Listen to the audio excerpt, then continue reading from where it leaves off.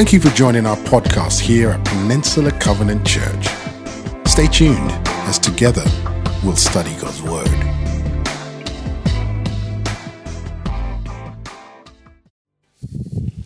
Merry Christmas, everyone. Have a seat. Let's try that again. Merry Christmas, everybody. Awesome. Hey, I want to add to Brian's gratitude for your prayerful consideration of our G4 year-end giving challenge. What you've seen in videos is just a little bit of the scope of PCC. And if you've been here for the weeks, you've seen us meeting people's needs and reaching people with the gospel as close as Redwood City. You saw a couple weeks ago, we adopted an unreached people group. That might be a new name for you, but those are people who've never heard the name Jesus, lived on this planet for thousands of years, never heard the name Jesus. 10 years ago, we started praying for them, and through an indigenous people in Ethiopia, introduced this group to Jesus, and you saw a baptism service with 1,200 of the Taposa after 10 years of praying, strategizing, meeting Christ. And so, as one person said, PCC, we play above our weight class. We fight above our weight class. And I want to thank you for that. Through us, God is exponentially bringing the gospel all over the place. And we are hoping in 2020 to do that like never before. So thank you for your prayerful consideration of that. And thank you, Photo Sisters, for being here today. Let's pray. Father, thank you for your word. As we dig now, it's already been great. It's been unbelievable, but there's nothing like your word. It is sweeter than honey. It's sweeter than the greatest Christmas candy. And we're so hungry this morning. More and more desperate than we realize. So Jesus, emerge through the scriptures. Show us yourself. Show us what we are holding on to so we can let go and allow your presence to fill every aspect of our lives. Pray this in Christ's name. Everyone said? So it probably happened before this time, but this Christmas picture stands as an iconic picture in our family of a time when Gary, Dad, realized he had no control. Please don't mock me for every little bit of hair I was holding on to on that head. And please don't take a picture. There we go. Anyway, so, it looks good. Everyone's smiling. But prior to that picture, we took about 4 shots. The girls were all squirrely. This was about 15 years ago. And the daughter on my lap, Mary Courtney, was nervous and was just, no, I don't want to smile. Smile. I don't want to smile. And then off camera, I'm like, you smile or I'm going to spank you. Click, and there's the picture. Interestingly, the card read this. Can we go to the next slide?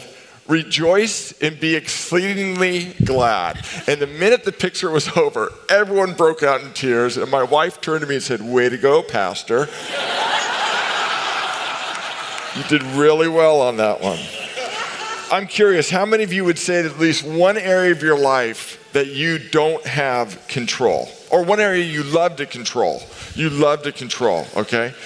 How many of you were tempted to raise your spouse's hand right there, right?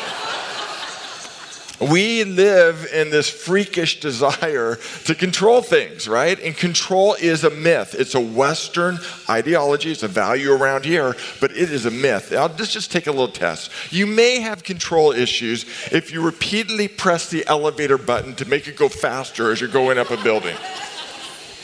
You may have control issues if you've never let your dog off leash, or if you've never let your kids off leash. If you've never let your spouse off leash, you certainly have control issues. You may have control issues if you order at Starbucks a grande 2.5 pump vanilla whole milk 190 degree add whip latte in a venti cup. You're a control freak. Here's our big idea today, okay? We don't always have the power to control, but we do always have the power to surrender. We don't have the power to control all the time. There's so many things out of control. Control is a myth, but we do always have the power to surrender. And Mary's going to see that today. Are your Bibles open to Luke chapter 1? Luke chapter 1, verse 26. Are you open to the power of the Word of God to penetrate your heart? Are you? All right, 4 of us are. Here we go. Please be open. God wants to do something. We're not just here to engage in religious activity to make us feel better. We're here to be transformed. And the Word of God is opened in community that's ripe for transformation. In the 6th month of Elizabeth's pregnancy, God sent the angel Gabriel to Nazareth, a village in Galilee, to a virgin named Mary. Okay, so we're talking about Christmas presents. We're talking about Emmanuelism every week when God comes in and interrupts human relationships, and we're talking about Mary today. And you may think, oh, Mary, this one's easy for her. She's the Virgin Mary. There's statues of her all over the world. There's a cathedral named after her in San Francisco, right? But let's remember, at this point, she's not that. I mean, she is a virgin, but at this point, she's a 13 or 14-year-old girl living in a rural village of 120 to 400 people, depending on the commentator you read. Really rural. She was in the village that you never went to, you just passed through. And it wouldn't have been much, but she had dreams in that village. Being married, existing, having a good life. She's engaged to be married to a man named Joseph, a descendant of King David. Gabriel, that's an angel, appears to her and says, greetings, literally says, grace, favored woman. The Lord is with you. Look at these next 2 words, confused and disturbed. Everyone say, confused and disturbed. The word means she's disoriented. She's deeply troubled. Mary tried to, what's the next word, everybody? Think. That term, in the original language, it's an accounting term. She's making an intellectual audit.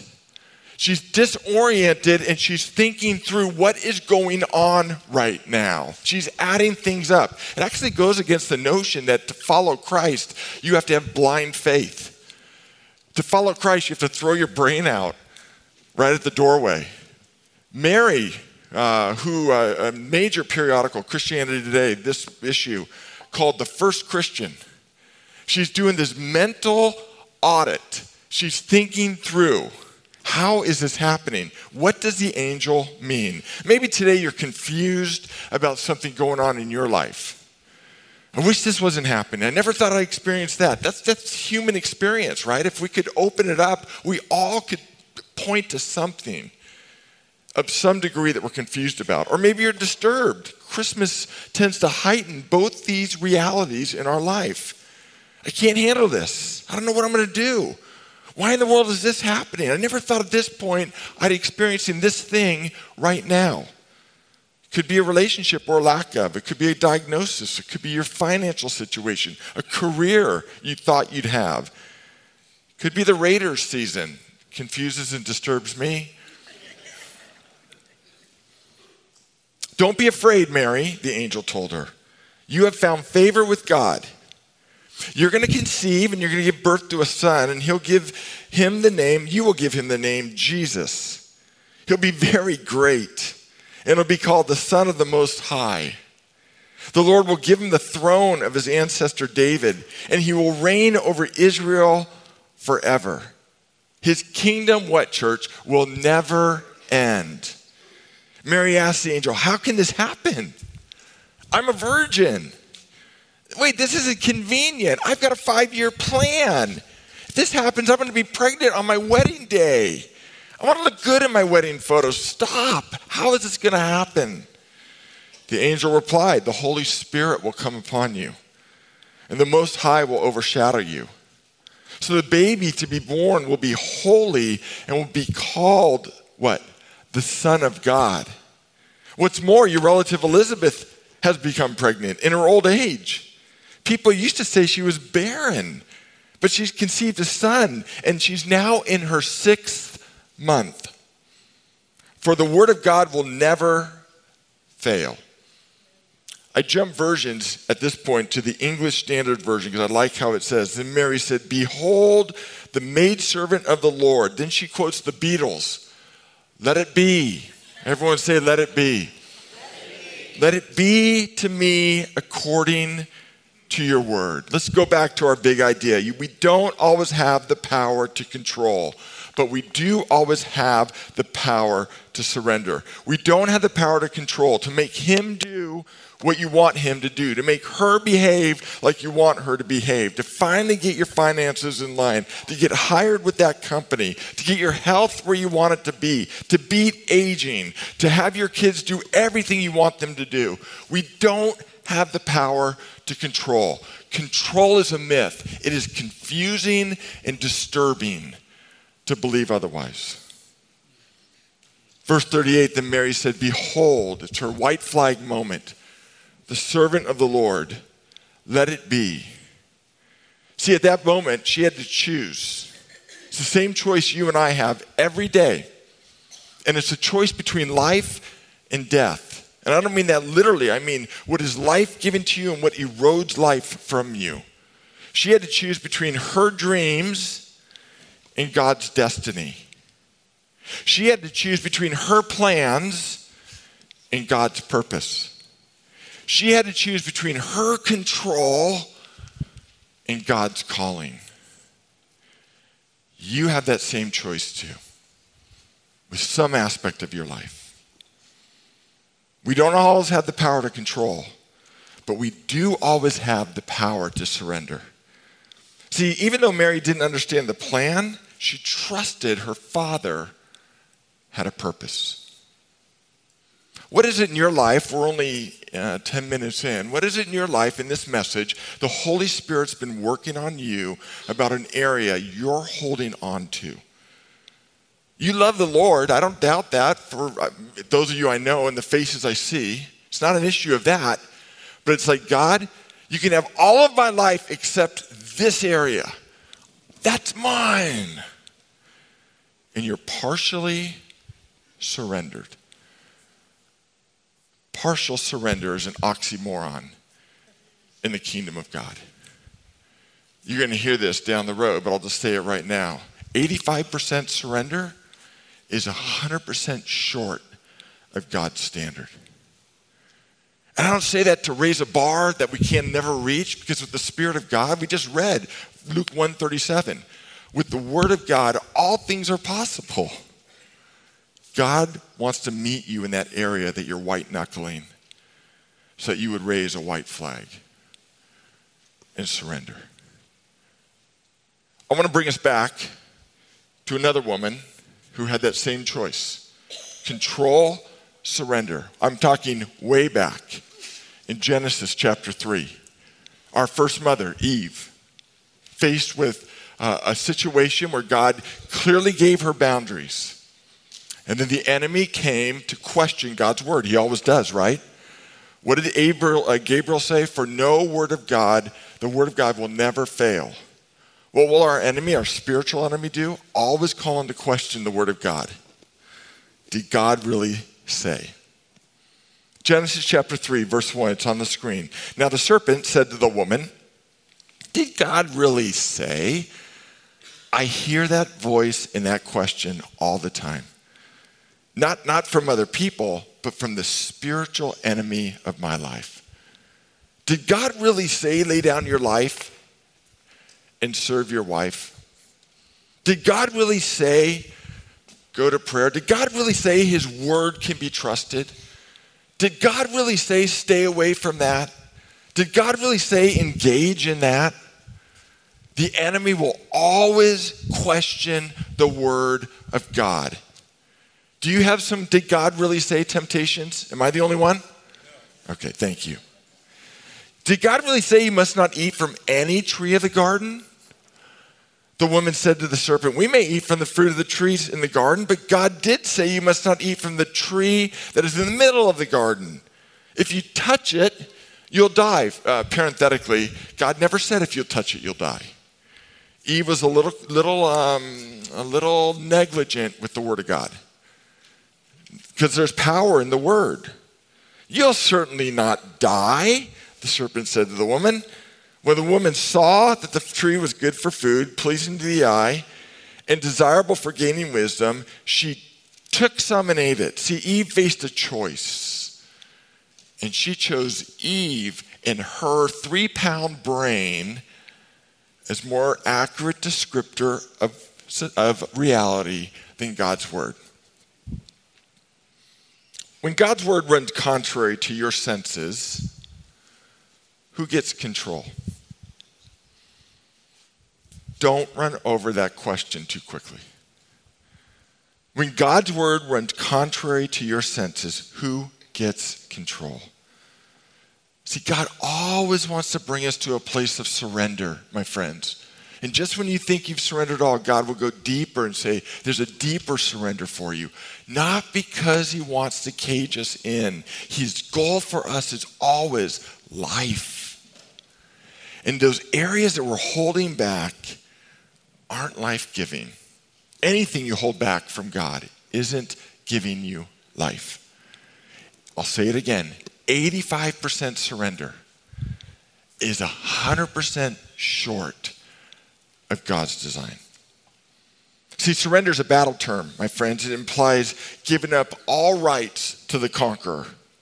Surrendering God works the same way. God has a plan for our lives, and surrendering to him means we set aside our plans to embrace his. That is the choice that Mary had. We love Mary, right?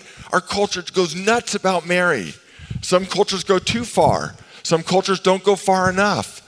But what we can all agree on is at this point, she set aside her plans, I believe, and made the most courageous declaration in all of Scripture from any lips outside of Jesus. I am the Lord's servant. The technical term, the literal Greek term is this: I am his slave. She gets out her checkbook, writes it to God, signs it Mary, leaves the amount blank, and says, here you go, God, spend me any way you wish.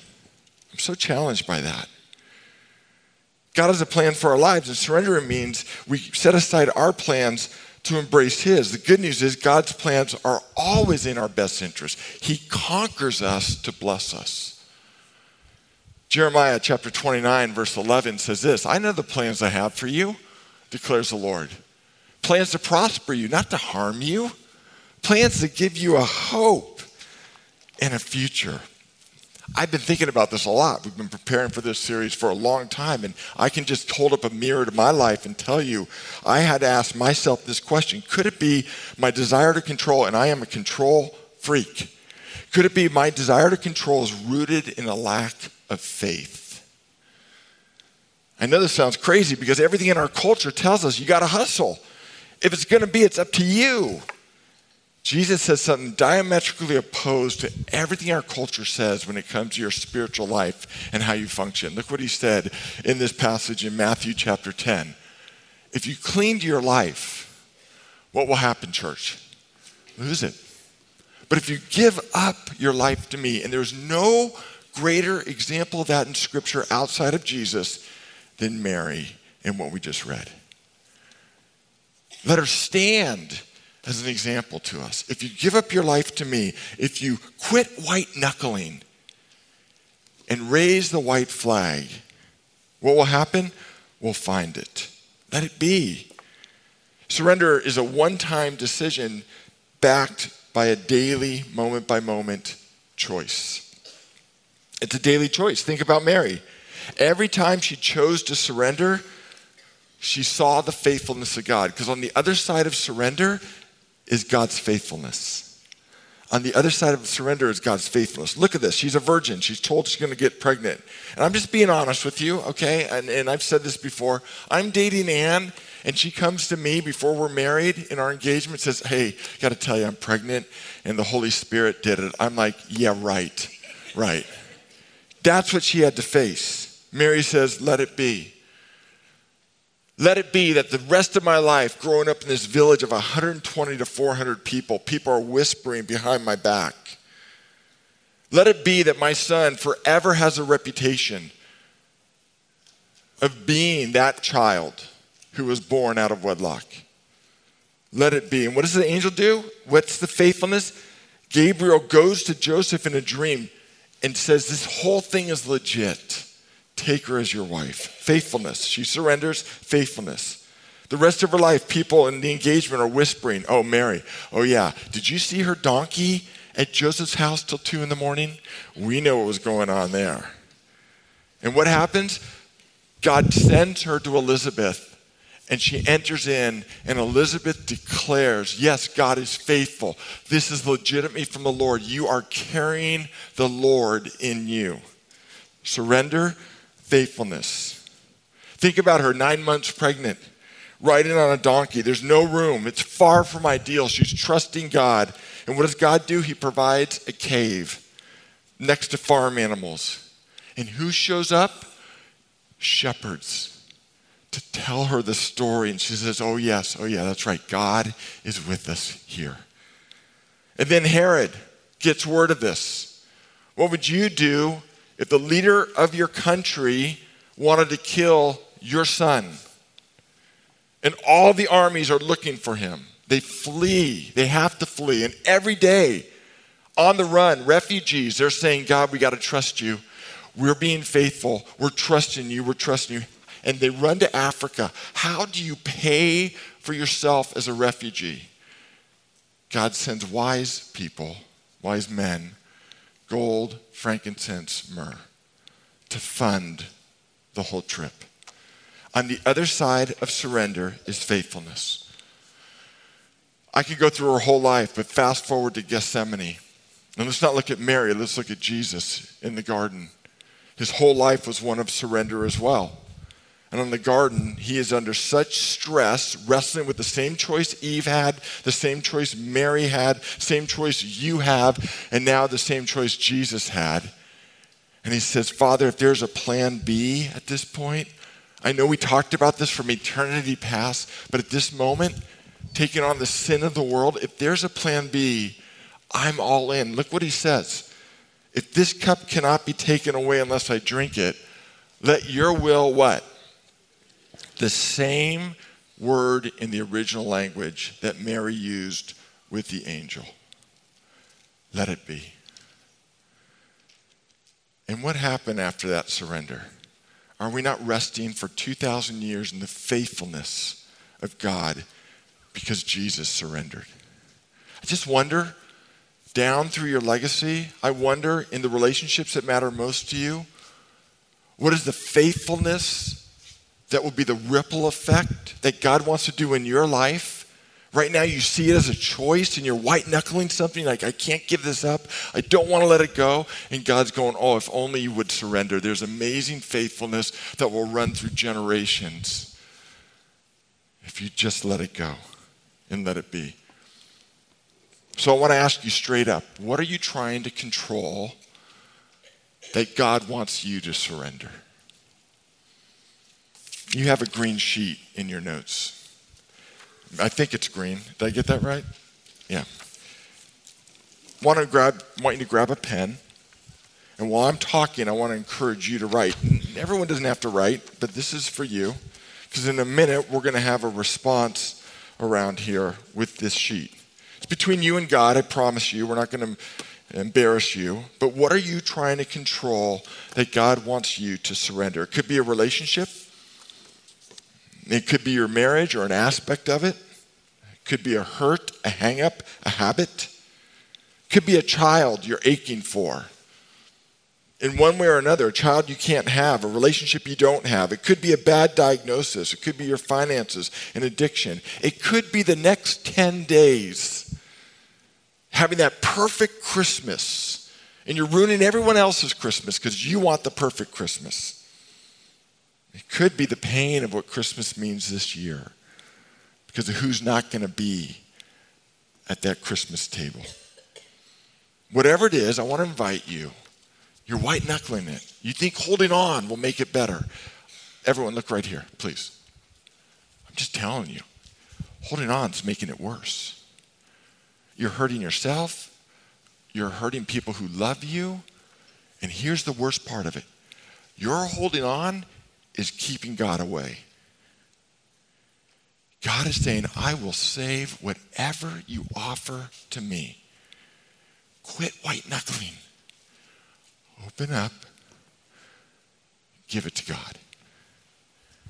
Give it to God. Let's learn from Mary. What I love about Mary is this. When the angel appeared to her and said, the Lord is with her, Who's Jesus? He's called Emmanuel, which means God is with us.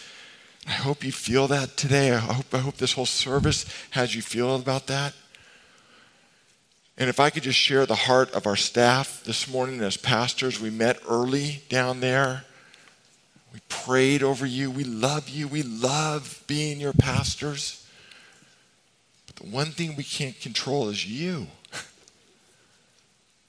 We can't control the amount of surrender you'll have. We can't control your relationships. We can't control who will volunteer on Christmas Eve and this incredible gatherings we're going to have. We can't control who gives the G4 challenge and who doesn't. We can't control who's praying over their blessed list for neighbors, families, and friends who don't know Christ. We can't control the amount of white knuckling you do versus surrender.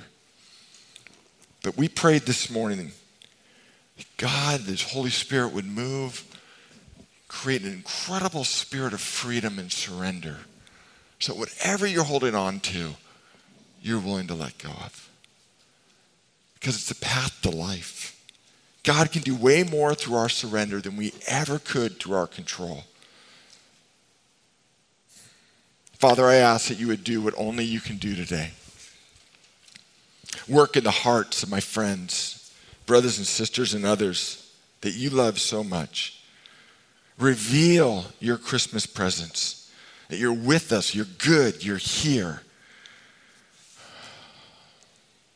As we're praying, nobody looking around, those of you who'd say, I need to surrender something today.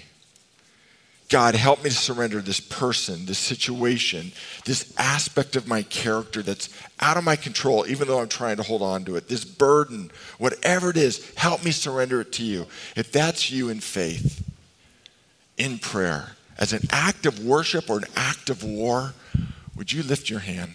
I have something I need to surrender today. My hand's lifted too. Oh, Father, we raise the white flag. We want you to have all of us. It's scary and exhilarating to see how this worked out in the life of Mary. Thank you that you care so much about us, that we would have life. So we open our palms. And for those who raise their hands, Lord, meet them in this area of surrender gently, because they're willing. Lift their fingers away from this. Take it and do way more than we ever could. Some of you, while you're praying, something's been happening this whole service. You're sensing the love of God. That's His Christmas presence. The truth is, and please listen in while your heads are bowed, just focus on what I'm about to say. This is the good news that causes great joy for all people. God left heaven to come to earth for you. And you've been running from God, and He did the amazing. He left heaven to run you down. Now hear this, because I'm going to quote scripture right now, John 3:17. Not to judge you,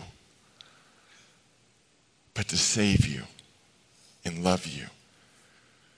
Jesus became human to tell you no matter what you do, no matter who you are, no matter what you've done, no matter how dark your past is, no matter how many questions you have, if you would turn to me, Jesus says, surrender your life to me, I'll forgive your sins and make you brand new. Not just a better version of you, I'll make you a new you. Today, you sense the love of God. You want to surrender. If you could say to God, no more control. I'm not giving you a thing. I'm giving you my life. Forgive my sins. I surrender my life. I give it to you, Jesus. Would you lift your hand so I could pray for you? Don't be shy. Just lift it up. I'm giving you my life. Awesome. Lift it up. I'm giving you my life today. Yes. We're a family, and families pray together. So let's all pray together. These words aren't magical, but pray after me, please. Heavenly Father, thank you for loving me. I raise the white flag and surrender today. Forgive all my sins. Make me new. Jesus, be first in my life. My Lord, my Savior, my friend. I give all I am to you. Thank you for new life. Now you have mine. In Jesus' name I pray. Everyone say amen.